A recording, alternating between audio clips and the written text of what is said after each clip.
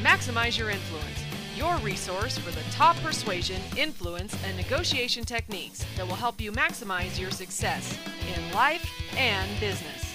And now, here are your hosts, Kurt Mortensen and Steve Olson.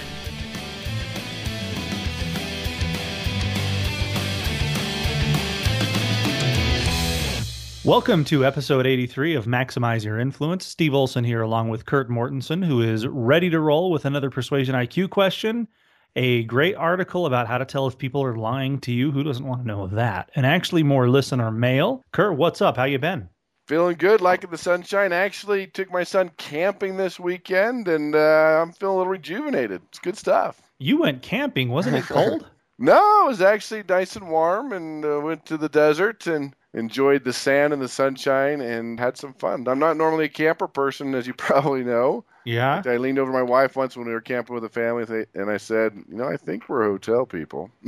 But every once in a while, it's good to go out, especially with the kids who want to spend time with you, right? It's good stuff. I love everything about camping except for not having my bed and not having running water. If you can fix those things, I'm on board with it. It's pretty fun. Well, they've got new air mattresses that you fill up that are pretty close to your bed, so we can take care of that one. Running water, that's going to depend on where you go. Getting dirty, messy, smelly, smoky, you can't fix that, but that's part of camping. Nice. Well, I went to Chicago to see the Bears. No, I didn't see the Bears, but you got to say that when you talk about Chicago. You do. So it was freezing cold in Chicago over the weekend. Colder than when I went. That's probably, a month later. I was single digit. But it doesn't matter when the wind's up. Chicago's like San Francisco. You're just always cold. It was rough. We were going through vacant houses, and nothing is more cold than a vacant house, right? Pretty bitter cold. That's true, but that wind kicks up back there. It's cold. And I think San Francisco's always cold because you never bring a jacket because you think it's California, but it's always cold. It is. Just go across the bay and it's warm. But you go out on the peninsula in San Francisco, it gets cold in a hurry. Real fast. Yep. I read an article the other day that California is like out of water. I think they have like 9-10 months left to figure it out. So, better start cooking, get that desalinization plant or something going. They're using that's going to make the cost of produce and a lot of things go up for the rest of us. They crank out a lot of vegetables and fruits in California. So they need to go ahead and figure that out. Yeah, real fast. And I think most of the water's going to the produce and people are secondary, so that'll cause some problems too. It's good luck, California. Yeah, I grew up in California, and you can't fill up your pool. Bad things happen. It's concerning that they go, oh, wow, in 9 months we're out. I would hope there's better forecasting. More like, hey, in 9 years, we're going to be out of water. I guess this is just a big alarm that they're sounding recently. So, yeah, you would think. I don't know if, and a lot of people are moving out, so they should be saving water. So I'm not sure what they're doing with their water supply and how they're figuring that out. Are they really sure what they're doing about anything over there, though? Yeah, probably not. Take that, California. I think that's their first crack, isn't it? We'll put them on the insult list. Yeah, too much happening with the government. They don't know what's happening when, where, and how. And your traffic stinks. But man, that weather, I love that. It is nice. That's true. All right. So Chicago weather stinks. California's good, but they don't have any water. Everybody got that? Everybody current? So we're going to go into the part of the show that you actually listen for and talk about something useful. And I mentioned in our little intro that Kurt has a geeky article moment. Cue up the Urkel. Urkel, go. Steve Urkel lives on. He is the embodiment of geekiness, and Kurt begrudgingly has to push that button, and I enjoy making him do it. Mm-hmm. I think the word is deal with it. Anyway. Yeah, deal with it. So the geeky article is body signs showing that someone is lying to you. This comes from Dr. Brink from University of California. And this is a powerful thing that you can learn, that you can really understand. And something interesting that came out, it shows that when we go by instinct, we're right around 54% of the time, which is not that good. Instinct can be a powerful thing when you really fine-tune it. But when they said when you really learn about it, about detecting deception and lying, that increases to 90% when you're really logically looking at it versus just following your instincts. So what do we do? Well, let me give you some of these. Now, one we've talked about before is that you're always looking for someone's standard normal behavior before you start going into a negotiation or any type of stressful emotional situation so you can see the changes. So we've talked about a few of these, but let me just kind of go through some that are really interesting. One is breathing, which is called a reflex action. Basically, watch their shoulders, Watch them rise, listen to their voice. They'll become shallow and clear, cracked, because that tension changes that breathing pattern. Along with that, we're looking at their stature. Are they nervous and fidgeting? But here's one that we need to watch out too, because we're looking for that change in behavior. You might notice that they're not moving at all. They're almost robotic or not even moving, or statuesque, if we can use that word, because their body tenses itself for preparation for potential confrontation. So you might see that. And one, for those of you who have teenagers out there, repetitiveness. They keep repeating the point. They're trying to convince you of it. They're trying to drill it into your mind. They're trying to almost reassure themselves that the lie could be considered true. We see that a lot of times, especially those without frontal lobes. Another one we see is overcompensating, providing too much information. You didn't ask about it, but they have this elaborate story that they're talking about, trying to get you to believe it. One we have covered before is covering the mouth. When they're reluctant to respond to a question or an issue. We know that there's shuffling of feet. That's kind of the body's way to get rid of nervous energy. And, of course, we have to talk about the famous fig leaf.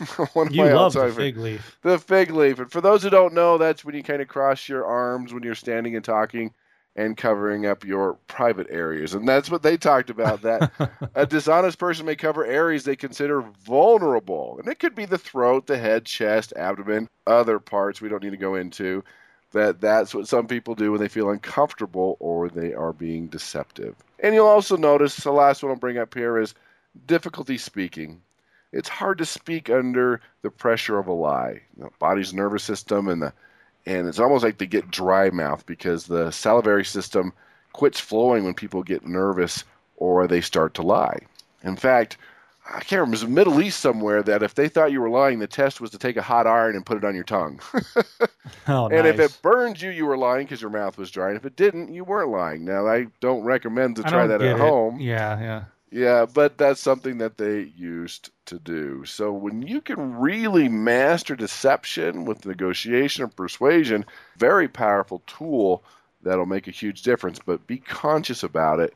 Follow your instinct, that's important, but being conscious and looking for these things will make a big difference in what you're able to do. The bottom line is that lying takes a lot of bandwidth, right? It takes a lot of energy. So these little habits and these little behaviors are going to start to come out that normally a person can regulate, but they can't when they're lying because it's using so much of their focus. It takes a lot more bandwidth. You can see them thinking a lot more. And people that don't lie are playing offense, and people that do lie are playing defense. Two different things as far as how they are packaging what they are saying. Right. Okay, good. Great article. Way to go, Urkel. Hey, 10 points. Yep. Yeah, You banked those points. Yeah, add them up for me. Well, the listeners add them up, and if they're right, we'll give them a prize. If you get enough points, you get a membership to University of Persuasion. There you go. Yeah. The gold, super platinum doodah membership. Yep. Yeah, it's really nifty if you can't tell by the name. Yeah, we're really good at naming things here. We are. So we want to continue giving you the cheat sheet for the Persuasion IQ questions, and take it. Go to maximizeyourinfluence.com, scroll to the bottom, Persuasion IQ. No catch. It's just going to tell you your score or tell you how awesome or how terrible you are, right? That's what people want to be told, how terrible they are. So we've got another question that's on the cheat sheet for you. Kurt, are you ready? Ready. Feeling it. Go for it. You're trying to convince a future client after multiple contacts to make a decision to do business with you. What technique will be the most persuasive? A, everyone has this product or service, social validation. B, what would happen if you didn't do it? Loss or scarcity. C, what he or his company gains. That's rewards and gain. D, he's doing the right thing for his family or society. That's esteem. And E, show the incredible value. That's contrast. So what do you think? Well, the key part of this question, of course, is after multiple contacts, because I'm assuming if you're still doing business together, there's always been the social validation and the contrast and the esteem. Then I'm going to go with B.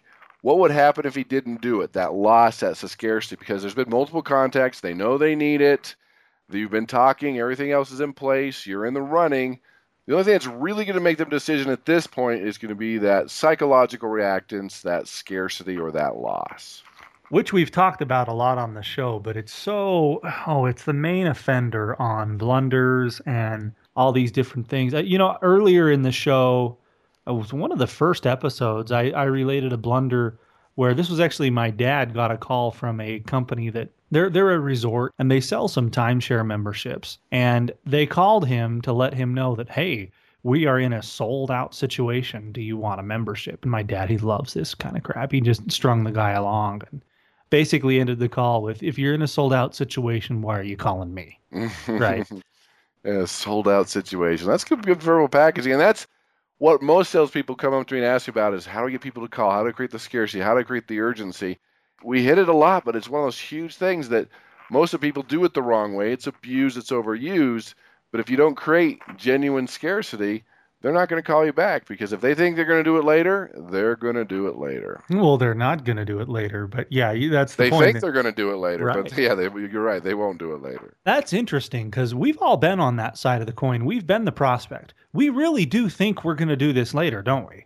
We do. We have all good intentions, but life gets busy, things happen, and we just follow the path of least resistance. And it was interesting you brought up California and the water supply. I grew up in Orange County, and they were having a drought, and one of the water mains busted. They didn't have a lot of water, and so I think it was the mayor or somebody came on and said, okay, hey, do it for us. We don't want to do water restrictions. We don't want to do this and that. We're having some challenges. Please just conserve water so we don't have to put any restrictions in place.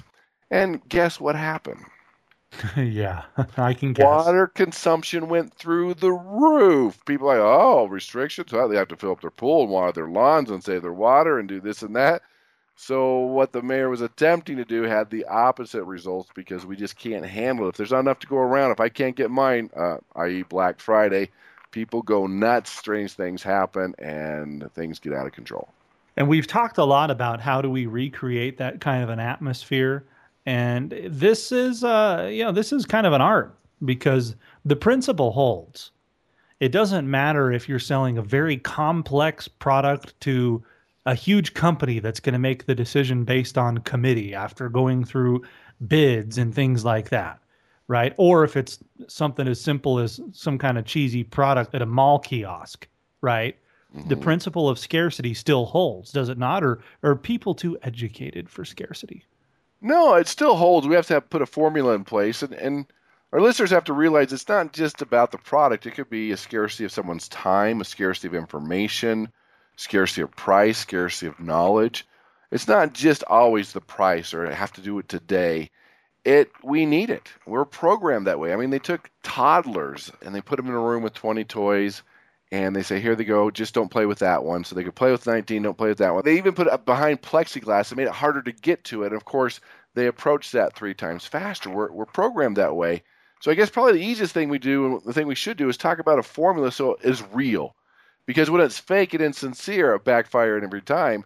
But when it's believable, and we know there's only 2 iPhones left, we know there's only 1 DVD player at $5.95, we know that if we come back it won't be there, wow, then action starts to happen. What do you do then? I mean, what if legitimately your company has and is willing to sell as much of the widget as it can possibly produce? How would we do a system that's going to create an illusion? Maybe it's not an illusion, that's the word I want, but some kind of a circumstance where a prospect would believe otherwise. It could be a different package. It could be price. It could be going up next month. It could be a variety of things that you create that urgency. The quote's only good for 2 weeks because we're dealing with vendors that often raise their prices.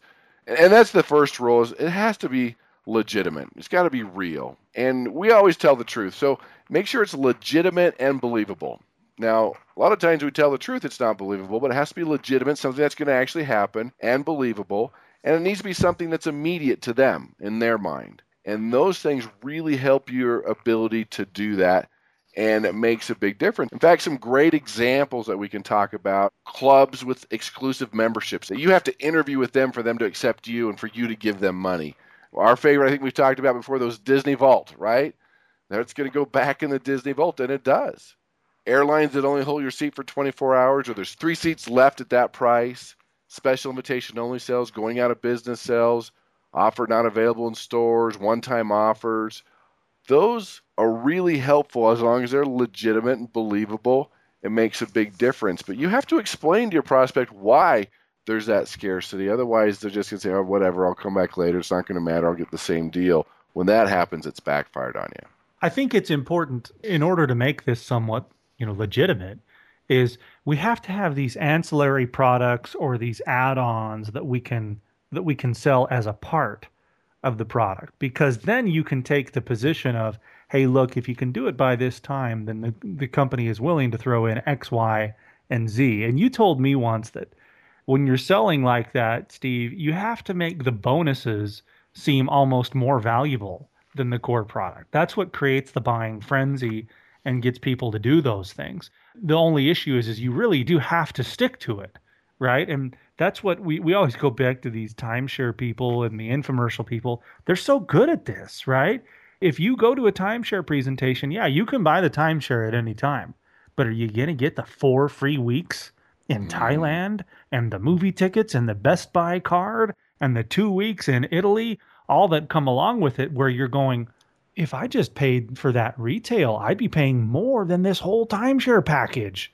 It's so cheeseball. We like to make fun of it, but that is probably the best example I can think of that illustrates the psychological principle here of making the bonuses, of making acting today seem so valuable that it's almost more valuable than the actual product. Yeah, bonus is a big part of that. And I always encourage with scarcity, buffer it with some type of reward, some type of bonus, and it makes it a lot more legitimate and a lot more people will act. So yeah, it's true. The sale does end today because of this. We only do a 2-week special every year, and it ends today. And you know what? When you can make a decision today, I can give you an extra 2,000 minutes. I can give you an extra warranty. I can give you the long list of bonuses that you mentioned, to where, wow, not only it does end today, and I know why, and that's believable, it's legitimate, but I also get these rewards, these bonuses that has a value of $500 for making that decision. That alone will really change your ability to create that urgency, that reactant. Now, you mentioned at the beginning of the podcast, we asked the question, you're trying to convince a future client after multiple contacts to make a decision to do business with you. What's going to be the most persuasive? And we had social validation, loss/scarcity, which is the correct answer in what we're talking about, rewards and gain, esteem and contrast. And you made the interesting comment that the question assumes that you've already done all those other things. So, of course, loss and scarcity is a lot more effective and a lot more legitimate if you already have the social validation, the rewards, gain, esteem, and contrast. I mean, this is a whole package. You can't go at the prospect with just the scarcity. The groundwork has to be laid in order for it to be effective. Exactly. When you look at creating scarcity or even offering a guarantee or a warranty, you never lead with those type of things. You never talk about guarantees or the sale ends today until you know you've built in the what's in it for me, that there's been social validation or trust has been created, that they see the value, that you've established that relationship. Then when they're sitting on the fence, you can create the scarcity. When they're sitting on the fence, you could talk about the guarantees. That's why this is kind of one of the last tools you use, just to kind of nudge them over the fence, because in their mind, it's a great deal. But in the human brain, if we can wait, if we can put it off, if we can delay, we will. You're helping them. And I'm telling you, scarcity helps people. Otherwise, you're going to waste a lot more time going around in circles. It helps to make the right decision. And I would say 99 times out of 100, they are glad that you helped them make that decision to get in the right product at the right time. It's necessary, or nobody would ever do anything, right? It is a necessary component of the persuasion process. My wife and I are going on our 10-year anniversary in June. We're going to Puerto Rico, all right? And it's funny, whenever we go to book some kind of a big trip, there's a catalyst that makes us actually do it. We start looking around, oh, that's a really good deal over here, or that's kind of cool. We've never been over there. Ooh, look at that price we can do it for. That's pretty good. And then life swoops in and takes over. And a week passes by and we think of it again and we sit down and guess what? It's gone up, right? It's gone up since we looked. Oh crap, we better hurry and do this. And that's what makes us do it when we feel the impact of the legitimate scarcity. And that's what it takes, because you won't know you want to go and you have all these options, all these opinions, all these different places. You need someone to prove to you this is the best spot, this is going to have the best food, has the funnest people, here's the offer today. Uh-oh, it's only good for another 2 hours. You need to make a decision. It's driving you nuts. You want to make a decision. You want to cross that off your list. So here it is. Best place right now. It's good for another day, whatever the scarcity is. And of course, with the reward, we'll upgrade you into a bigger suite. Done deal. And you're happy you finally made the decision. Yep. There you go. So We've beat that question like a dead horse, right? We have to, because that's the big one people always ask. Well, what about this? How do we do this? This is the one, because when they're sitting on the fence, you got to have something to push them over. You do this, it'll make a big difference, and every persuader needs to work on this. Yeah, there's a couple of things that really move the needle for most persuaders when they finally, of course, become aware that, wow, how I'm presenting my product might not be the most effective. I could actually change the words I say and how I say them and make more money, right? Scarcity is one of those top 2 or 3 things that if they can use it, wow, the results really jump up quickly. And that's where I typically start with clients I work with is we got to tune up your scarcity because that's what's going to make the biggest difference the fastest. That's exactly right. And when you really focus on it and make it legitimate and believable, man, and add a little reward, some bonuses to that, it'll make a big difference with what you're able to sell and your ability to persuade. And your ability to negotiate. How about that? You got to do that too. You ready for some more listener mail? Ooh, yeah, bring it on. Yeah, we got some more. I guess everybody is behaving themselves on the Homer front, and nobody's doing a great job on the Ninja front because we haven't had one for 2 weeks now. But we will definitely have a Ninja or a Homer on next week's show. But this is from one of our listeners, from David. David writes in, he says, "Hey guys, just want to let you know how much I enjoy your podcast. I've been listening to it for nearly a year now and love the chemistry you two have together." Do we have chemistry? Yeah, I think it's bad chemistry, but anyway, there's some chemistry there. It's making it weird now. Yeah. The topics you have are excellent, and it's not like many other podcasts I listen to, overdriven by the services you all have for purchase. The regular references of University of Persuasion are not so often that drives me crazy. By the way, go to universitypersuasion.com. Okay. Yes, do. Yeah. Or wants me to turn things off. It's obvious you're experts in the field, one of which I'm working to get better too. I do have a question for you. And while it's about persuasion, it's not actually selling a product. However, when isn't it, right? Exactly. I'm about to begin my own interview-based podcast dealing with fatherhood and leadership. I've heard a lot of people talk about the dismal conversion rates in regards to email replies when contacting potential guests. I'm curious what you would think would be the best things to do to help improve the persuasion rate when trying to convince them to reply to an email or being a guest on the show. Thanks again. Look forward to the next episode. Keep offending the audiences and providing us with homers and ninjas. No problem there, David. Thanks for writing into the show. We'll take care of that one. Yeah, that's easy. That's a great question. You bet. Yeah. What do you think? Well, I've done thousands of these, so I guess I can be an expert in this arena. What is that decision? Because you get offers for podcasts or interviews or magazine articles or radio shows, and you want to do as many as possible for marketing. And sometimes there's a time issue. Sometimes maybe they've been around long enough. Is it a size issue? Is this just a little radio station? So first thing, you got to get into the mind of the person that you're trying to talk to and let them know that this is in their best interest. It all comes back to the what's in it for them. It's going to help promote them. You'll post it on your website, which will help promote their website. There'll be some type of link. You're going to email it to your list. It's going to help that speaker become more exposed, to get more hits on the website, sell more books.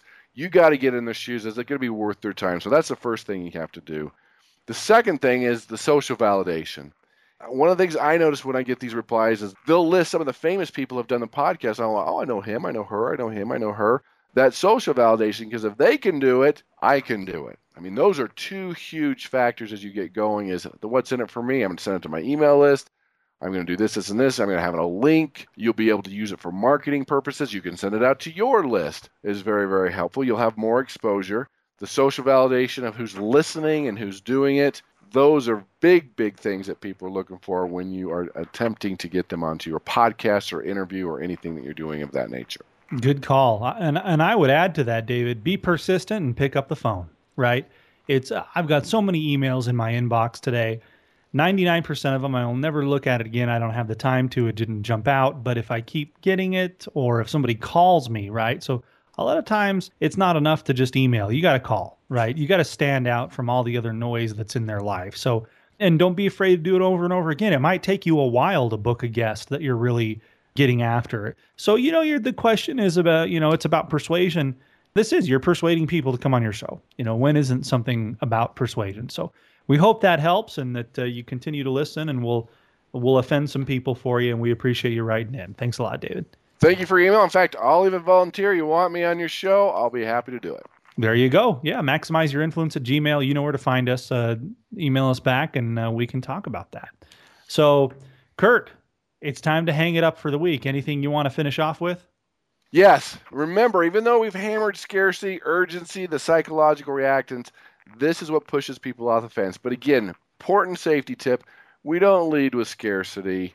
It's after you've proven yourself, you have the trust, you have the connection, they see a need for your product or service, you've established that gap where they are versus where they need to be, then suddenly you go down that road, offer a little scarcity, a little urgency, a few bonuses, it's legitimate, it's believable. You'll be amazed what that does to your pocketbook. Awesome. All right, everybody. Thanks for listening. This has been another episode of Maximize Your Influence. We'll catch you next week on another one. Have a great week. See you next week.